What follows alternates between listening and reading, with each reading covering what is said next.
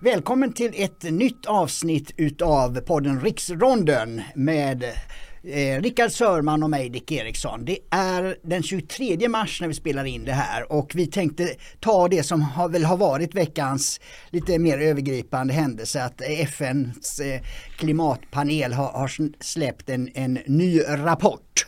Ja, och det har ju rapporterats då i svensk media på lite intressanta sätt kan precis. Vi tycka. Jag kommer alltid att tänka på, jag har det framför mig här, ett klipp i Dagens Nyheter från den 25 januari 1972. 1972. Då sa FNs miljövårdschef, han varnade: vi har 10 år på oss att hejda katastrofen. Ja. Så 1982 borde vi ha gått under om FN hade haft rätt. Ja, jo, nej, men det där, och det, man kan ju tycka då, om vi ska ta det med media först, att även om man då ska rapportera om vad som sägs och skrivs i den här rapporten, självklart ska man göra det, och jag har inget problem med att man tar den globala uppvärmningen på allvar. Men det brister ju i distans och i självkritik här. Så jag gjorde ett inslag om det här på Riks under veckan, att man glider till exempel hela tiden från det här. Att vad vi måste göra och vilka vi alla människor på jorden eller vi i Sverige. Ofta så är det ganska otydligt. Utan man ägnar sig åt att sprida den här känslan av att forskarnas starkaste kritik, den handlar om att vi inte gör någonting nu. Och så får man som läsare sitta och titta, okej, vi gör ingenting och makthavarna gör ingenting och vi har bara 5 år på oss. Det är märkligt. Alltså. Ja, nej, det som retar mig mest och gör att jag blir ju avvokt inställd är just den här att journalister uppträder som en domedagssekt. En sekt som är fullständigt avskild från verkligheten och inte tar in olika komponenter som man måste göra i politik och samhällsfrågor. Det finns mängder med saker att väga in. Och dessutom kan man ju tillägga det att IPCC gör ju scenarior. Det är liksom inga faktarapporter eller någonting sånt där att det kommer bli på ett visst sätt. Utan man har olika scenarier, ungefär som man har olika väderleksprognoser. Ja, just det. Så det är liksom, och de är väldigt olika. Att vissa är ju hyfsade bra och andra är ju då mera alarmistiska när det gäller klimat eller temperaturen på jorden. Va? Men sen har man också frågan, vad betyder det om nu temperaturen ändras? Är det så förskräckligt som det sägs? Ja visst, och den typen av nyanseringar finns ju aldrig här. Och jag kan väl ändå, en som då journalist som faktiskt har fått en del kritik för den här onyanserade rapporteringen, det är ju SVT:s klimatkorrespondent Erika Bjärström. Och när jag tittade då på den artikel hon hade skrivit med anledning av den här IPCC-rapporten, så kan man ju konstatera att alltså det är ungefär som att hon ger rapportförfattarna rätt. Så här skriver hon, jag citerar: klimatforskarna i FNs panel IPCC är brutalt uppriktiga med vad som är det största hotet mot mänskligheten. Jaha, är det hon då som har bedömt att de är uppriktiga? Exakt. Vem är det som säger att de är uppriktiga? Det finns ju liksom ingen bedömning från hennes sida av att, som man brukar göra då i journalistik, att man också visar att det finns en annan sida och så vidare, och att det finns kritiker då. Utan alla som är kritiska sen, de framställs som förnekare. Och sen så jag skriver hon sen: vi är fortfarande till 80%, vi då. Just det, vilka vi? Ja, det är väl alla vi på jorden. Vi svenskar och vi kineser, det är samma grupp. Vi är fortfarande till 80% beroende av fossila bränslen, trots att andelen förnybar energi växer. Om inte detta minskar radikalt de närmaste åren kommer vi inom bara några år helt blåsa förbi den röda linjen med max 1,5 grads uppvärmning av planeten. Men det står inget om att upphöra med fossil förbränning, bla bla bla. Alltså, och då har man ju då tagit den här 1,5 graders målet som om det hade varit då så avgörande. Vad som är helt uppenbart utifrån vad jag har förstått här, det är ju det att det där målet, det är passerat för länge sedan. Det stod någonstans här, så här skriver hon också: Utsläppen måste minska omedelbart med 43% till 2030. Alltså 43% då, trots att just nu är ju tendensen att utsläppen ökar. Om vi ska nå målet. Det är klart att det inte kommer att ske. Och hon skriver då att det är en galopperande klimatkris. Så nu räcker det inte att säga att det är klimatkris längre. Nej, det som Ebba Widding har sagt att det är fel benämning på vad det här är. Det är en långsam utveckling som sker i klimatet. Det är ingen kris. Men då har Erika Bjerström den vetenskapsförnekare som hon är, kan man tycka. Ja, ur vissa perspektiv kanske. Att nu pratar hon om den galopperande klimatkrisen och han använder ju också mängder med överord. Människor i världens regioner dör av extrem hetta och i Europa genomled det 2022 en helvetes sommar och de plågar Europa och alltså det är verkligen så här, sekten här, kom här, vi göttsekten nu, självmordssekten. Alltså det är obehagligt att läsa de här formuleringarna. Och framförallt att det skulle vara en journalist som skriver det här. Det här är absolut inte journalistik. Nej, det ska ju på något sätt då man ska ju, eftersom det handlar om det svenska samhället, visst hon rapporterar, det är en global rapportering, men i alla fall för oss i Sverige, de skriver ju för en svensk läsekrets. Så precis som jag var också kritisk när jag granskade DNs rapportering, så är det ju så att man bör ju då hela tiden påminna om hur mycket vi redan har gjort i Sverige, hur liten andel vi släpper ut och hur svårt det är att påverka ett auktoritärt, en diktatur som Kina som vill ha en slags ekonomisk framgång och världsherravälde på sin sida av jorden, som antagligen struntar fullständigt i det här. Ja, Parisavtalet är ju en bekräftelse på det. Den får Kina räkna sig som u-land där, för då slipper man begränsningar. Ja, just det. Och bara ta det som exempel, vi ska gå in i lite fakta här för att väga upp det här gojan som kommer från medierna. Det är att bara mellan 2018 och 2019, alltså ett år, så ökar Kina sina koldioxidutsläpp med 6 gånger hela Sveriges utsläpp på ett år. Ja, oj. Alltså det är sådana ofantliga skillnader, va? Ja. Och det är mycket annat som är och vad som då är felaktigt med den här rapporteringen, det är ju det här de skriver vi. Det är, alltså, jag uppmanar alla som lyssnar och tittar på det här. Var uppmärksamma så fort det står vi i den här typen av rapporteringen. För vad har vi svenskar som kanske kör bil eller inte till jobbet, som ska betala en dyr diesel eller inte, gemensamt med den kinesiska statsledningen? Ingenting. Nej, och räknar man Sveriges utsläpp jämfört med Kinas totala utsläpp på ett år då, jämfört med ett år i Sverige, då är Sverige 3 promille av den kinesiska utsläppen. Okej, ja. Och jag läste också en artikel av Lennart Bengtsson i Det goda samhället. Och han är ju professor i dynamisk meteorologi och en av världens ledande klimatforskare. Och han konstaterade att det verkar inte som om svenska politiker är medvetna om att Sverige sänkte sina koldioxidutsläpp redan på 1980-talet. Just det. Framförallt på grund av kärnkraften, eller tack vare kärnkraften. Så vi hamnade väldigt lågt då. Och alla de här klimatrapporteringarna, den utgår ju från årtal på 90-talet, tror jag det är, 1990 eller någonting. Alltså allting beror på när man börjar. Det är så i all statistik, det fick man lära sig när man studerar statistik. Ursprungsåret eller startåret är oerhört avgörande på vilken kurva man får sen. Ja visst, jo. Alltså det måste man också. Så att Sverige ligger redan då. Och då har ju Sverige efter 80-talet haft en inte lika stor reducering av utsläppen. Nej. För vi hade redan gjort det. Ja. Hade man istället satt 1950 som årtal, då hade man visat hur enormt mycket Sverige hade minskat. Och han tar då upp att utsläppen gram då koldioxid för 1 kilowattimme el, så är Sveriges utsläpp 12 gram. Jämför det med Tysklands 354 gram. Ja. Polen 749 gram. Ja. Så Sverige ligger fruktansvärt lågt redan. Ja. även i Europa.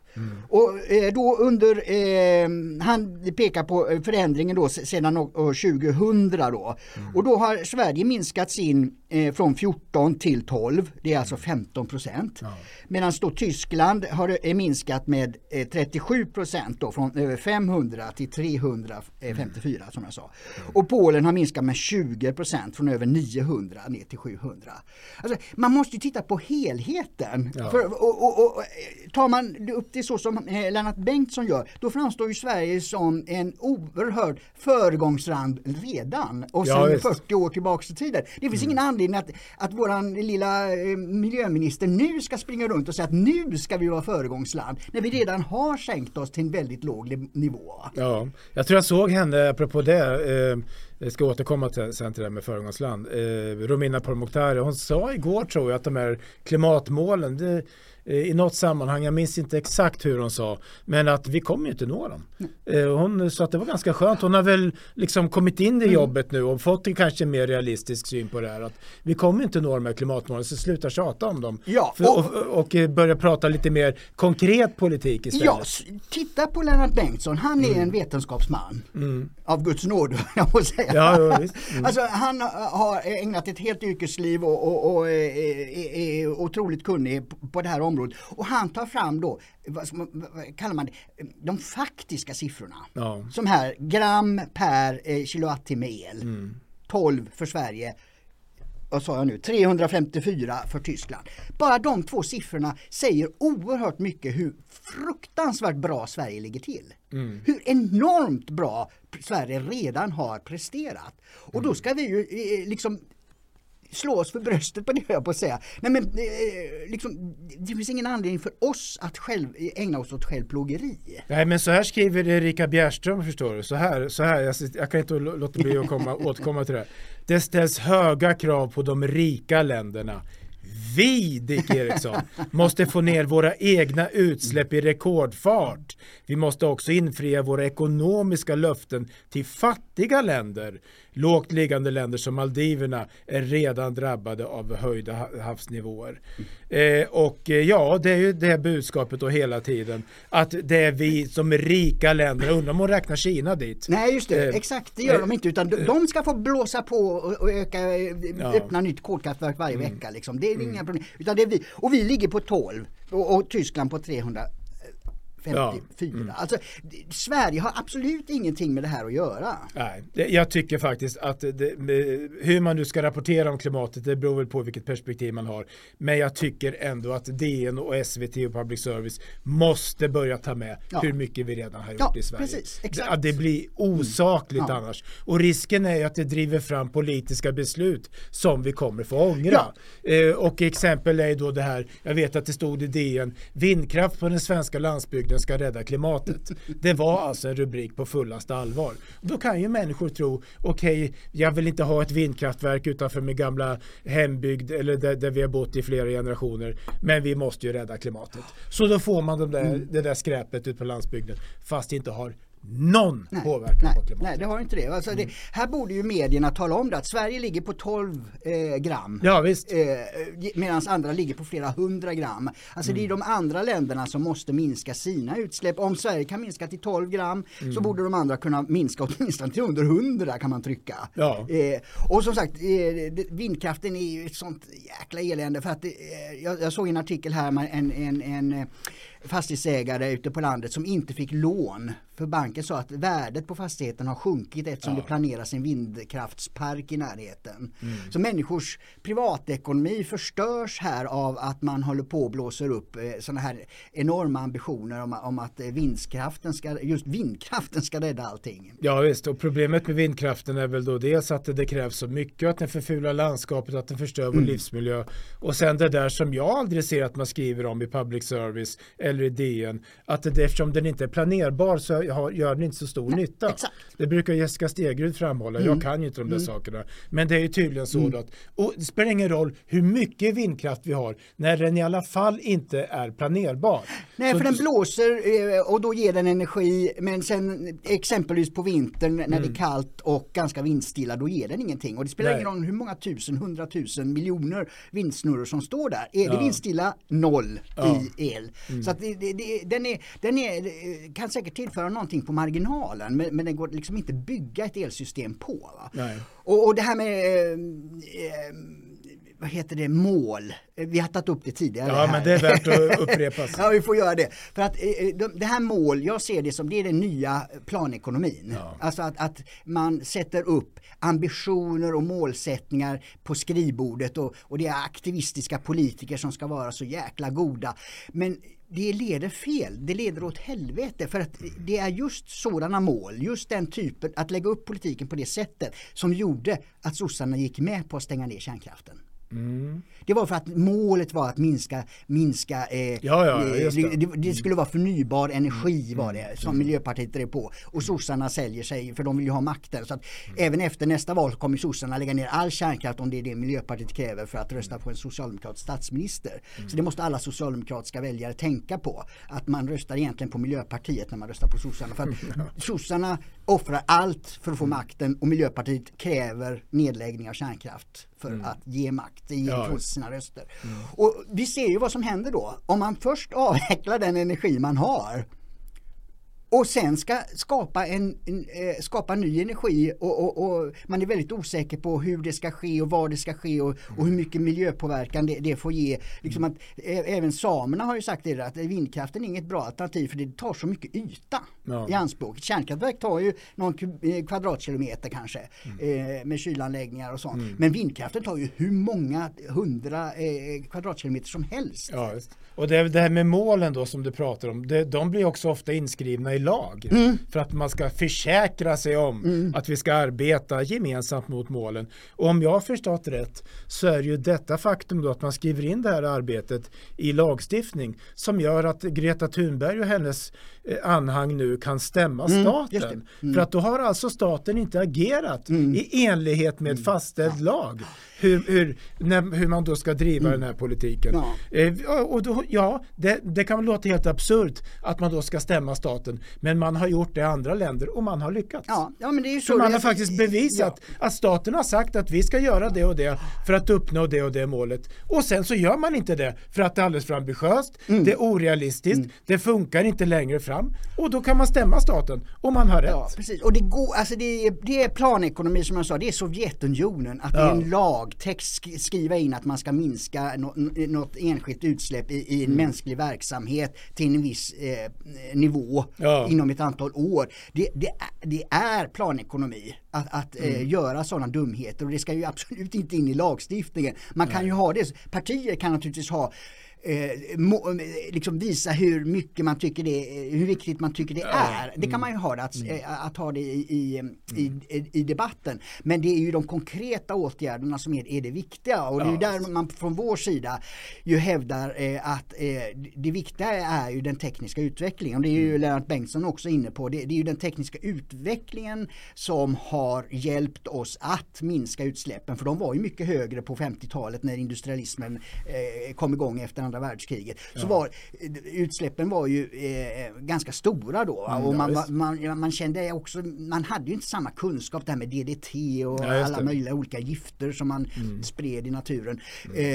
Och allt det där har vi ju ökat kunskapen om, se till att begränsa och se till att få en renare miljö. Och det är ju det vi ska fortsätta med naturligtvis, för det är ju det.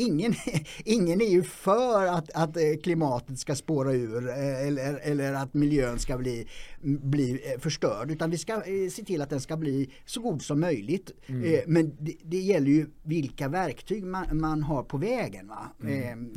Vi kan väl återkomma till det, tappa inte den där tråden, för jag hade någonting i huvudet om det vi pratade om alldeles nyss. Och då det här med mål.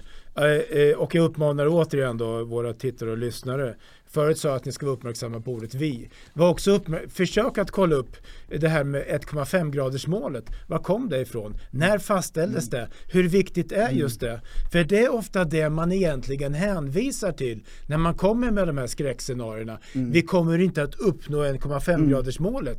Men vem har bestämt att just det gällde? Och hur viktigt och relevant är det idag? Och sen en sak till då, apropå det här med mål och lagstiftning. Jag tror att jag såg om det var i tidavtalet, att den nya regeringsmajoriteten nu ville skriva in i lag att man inte får lägga ner kärnkraft i förväg. Jag säger här är jag kritisk, gör inte det. För om vi får en anti-kärnkraftsmajoritet i Sverige efter en eventuell olycka eller någonting, så ändrar de bara den lagen i alla fall. Ja, så det är ingen mening att hålla på att skriva in det här i lagarna. Nej, det är ett exempel på politiker som är impotenta och oförmögna att göra någonting i verkligheten. De ägnar sig åt att skriva in det på papper istället. Ja, visst. Det är fjantigt, larvigt och fullständigt kontraproduktivt. Ja, och till slut så är det bara att skriva om lagen. Och till och med grundlagen kan vi skriva om, även om det är mer besvärligt. Precis, så det är det.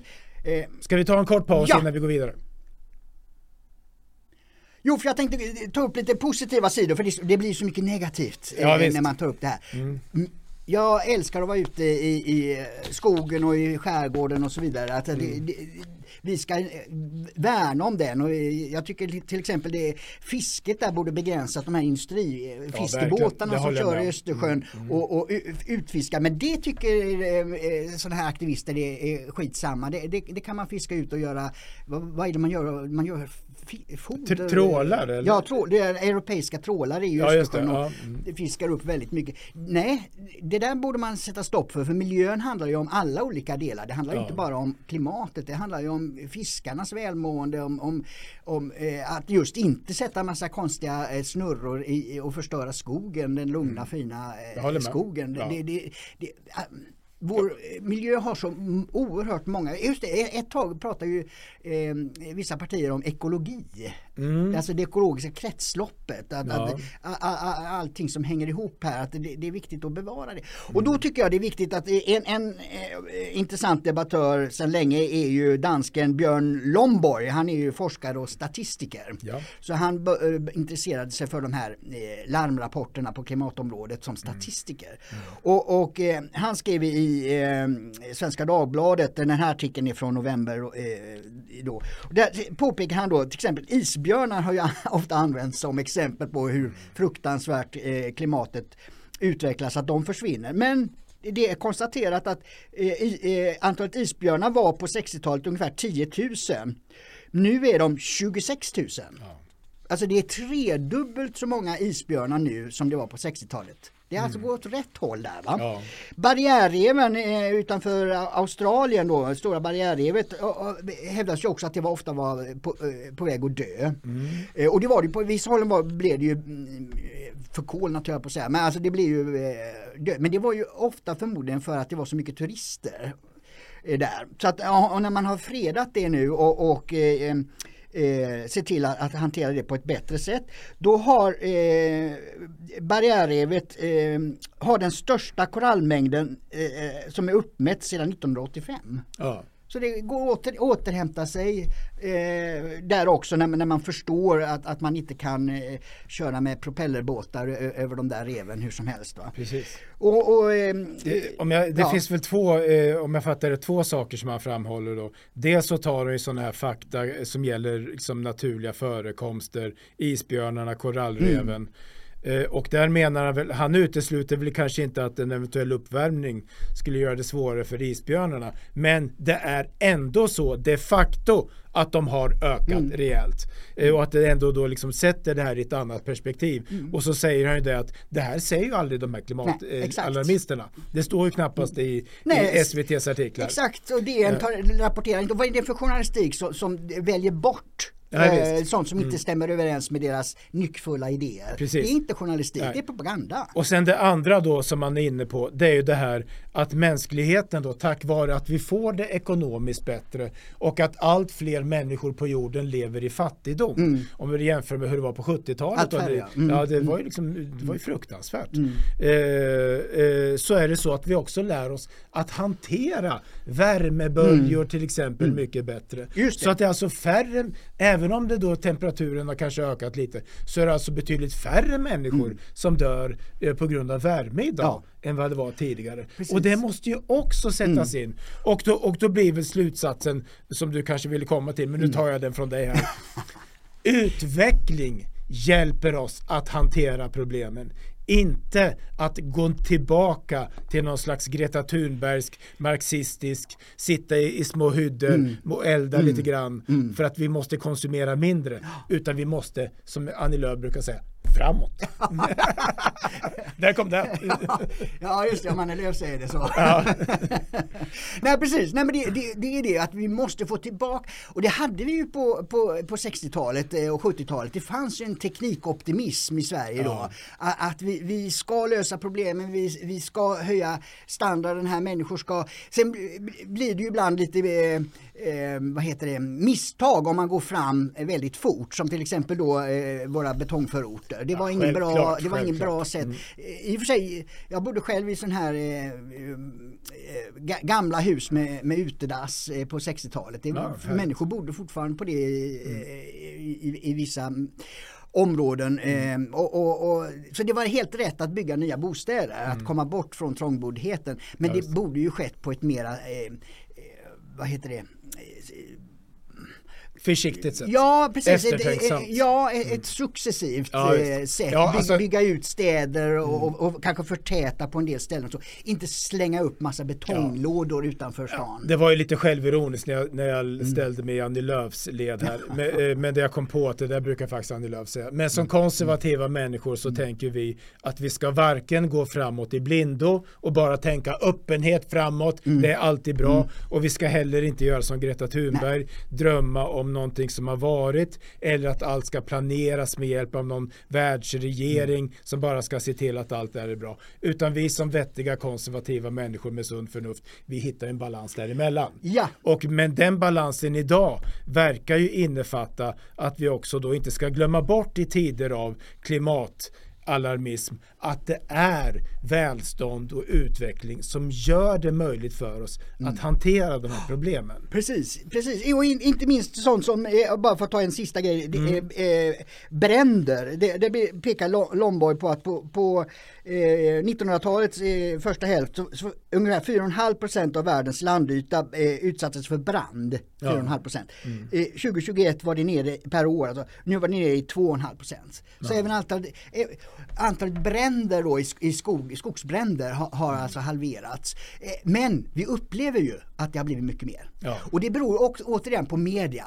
Att förr så var media, konsumtionen och mediernas förmåga att rapportera långt bort ifrån var inte stor. Nej. Utan det var lokala medier. Vad hände, kanske till och med begränsat till vad hände i grannstaden ansågs vara väldigt långt borta från det egna. Lokalt, inrikes i Sverige. Så vi fick ju inga rapporter om vad som hände i Australien och i USA och i Kalifornien och sånt. Nu får vi det. Ja. För nu har vi internet och globala tv-kanaler och allting annat. Och det finns ju ingenting som är så spektakulärt för medierna att rapportera som att ställa upp en kamera som visar en skogsbrand. Alltså det är väldigt dramatiska bilder. Så därför är de ju prioriterade i branschen så att säga, så blir det så att det är lyft alltid fram. Och därför får vi en uppfattning om att nu brinner det utav helsike. Men det var det att vi fick inte reda på de bränder som skedde förr. Nej, inte rapporterade liksom svenska tidningar på 1920-talet om en orkan i Karibien som svepte in över södra USA. Nej. Det var den stora världen som fanns där ute som man inte kände till. Och så hade man sin lilla värld. Och det där är ju ett problem med den här intensiva medierapporteringen. Att vi tror att allting är här och nu. Och att det berör oss.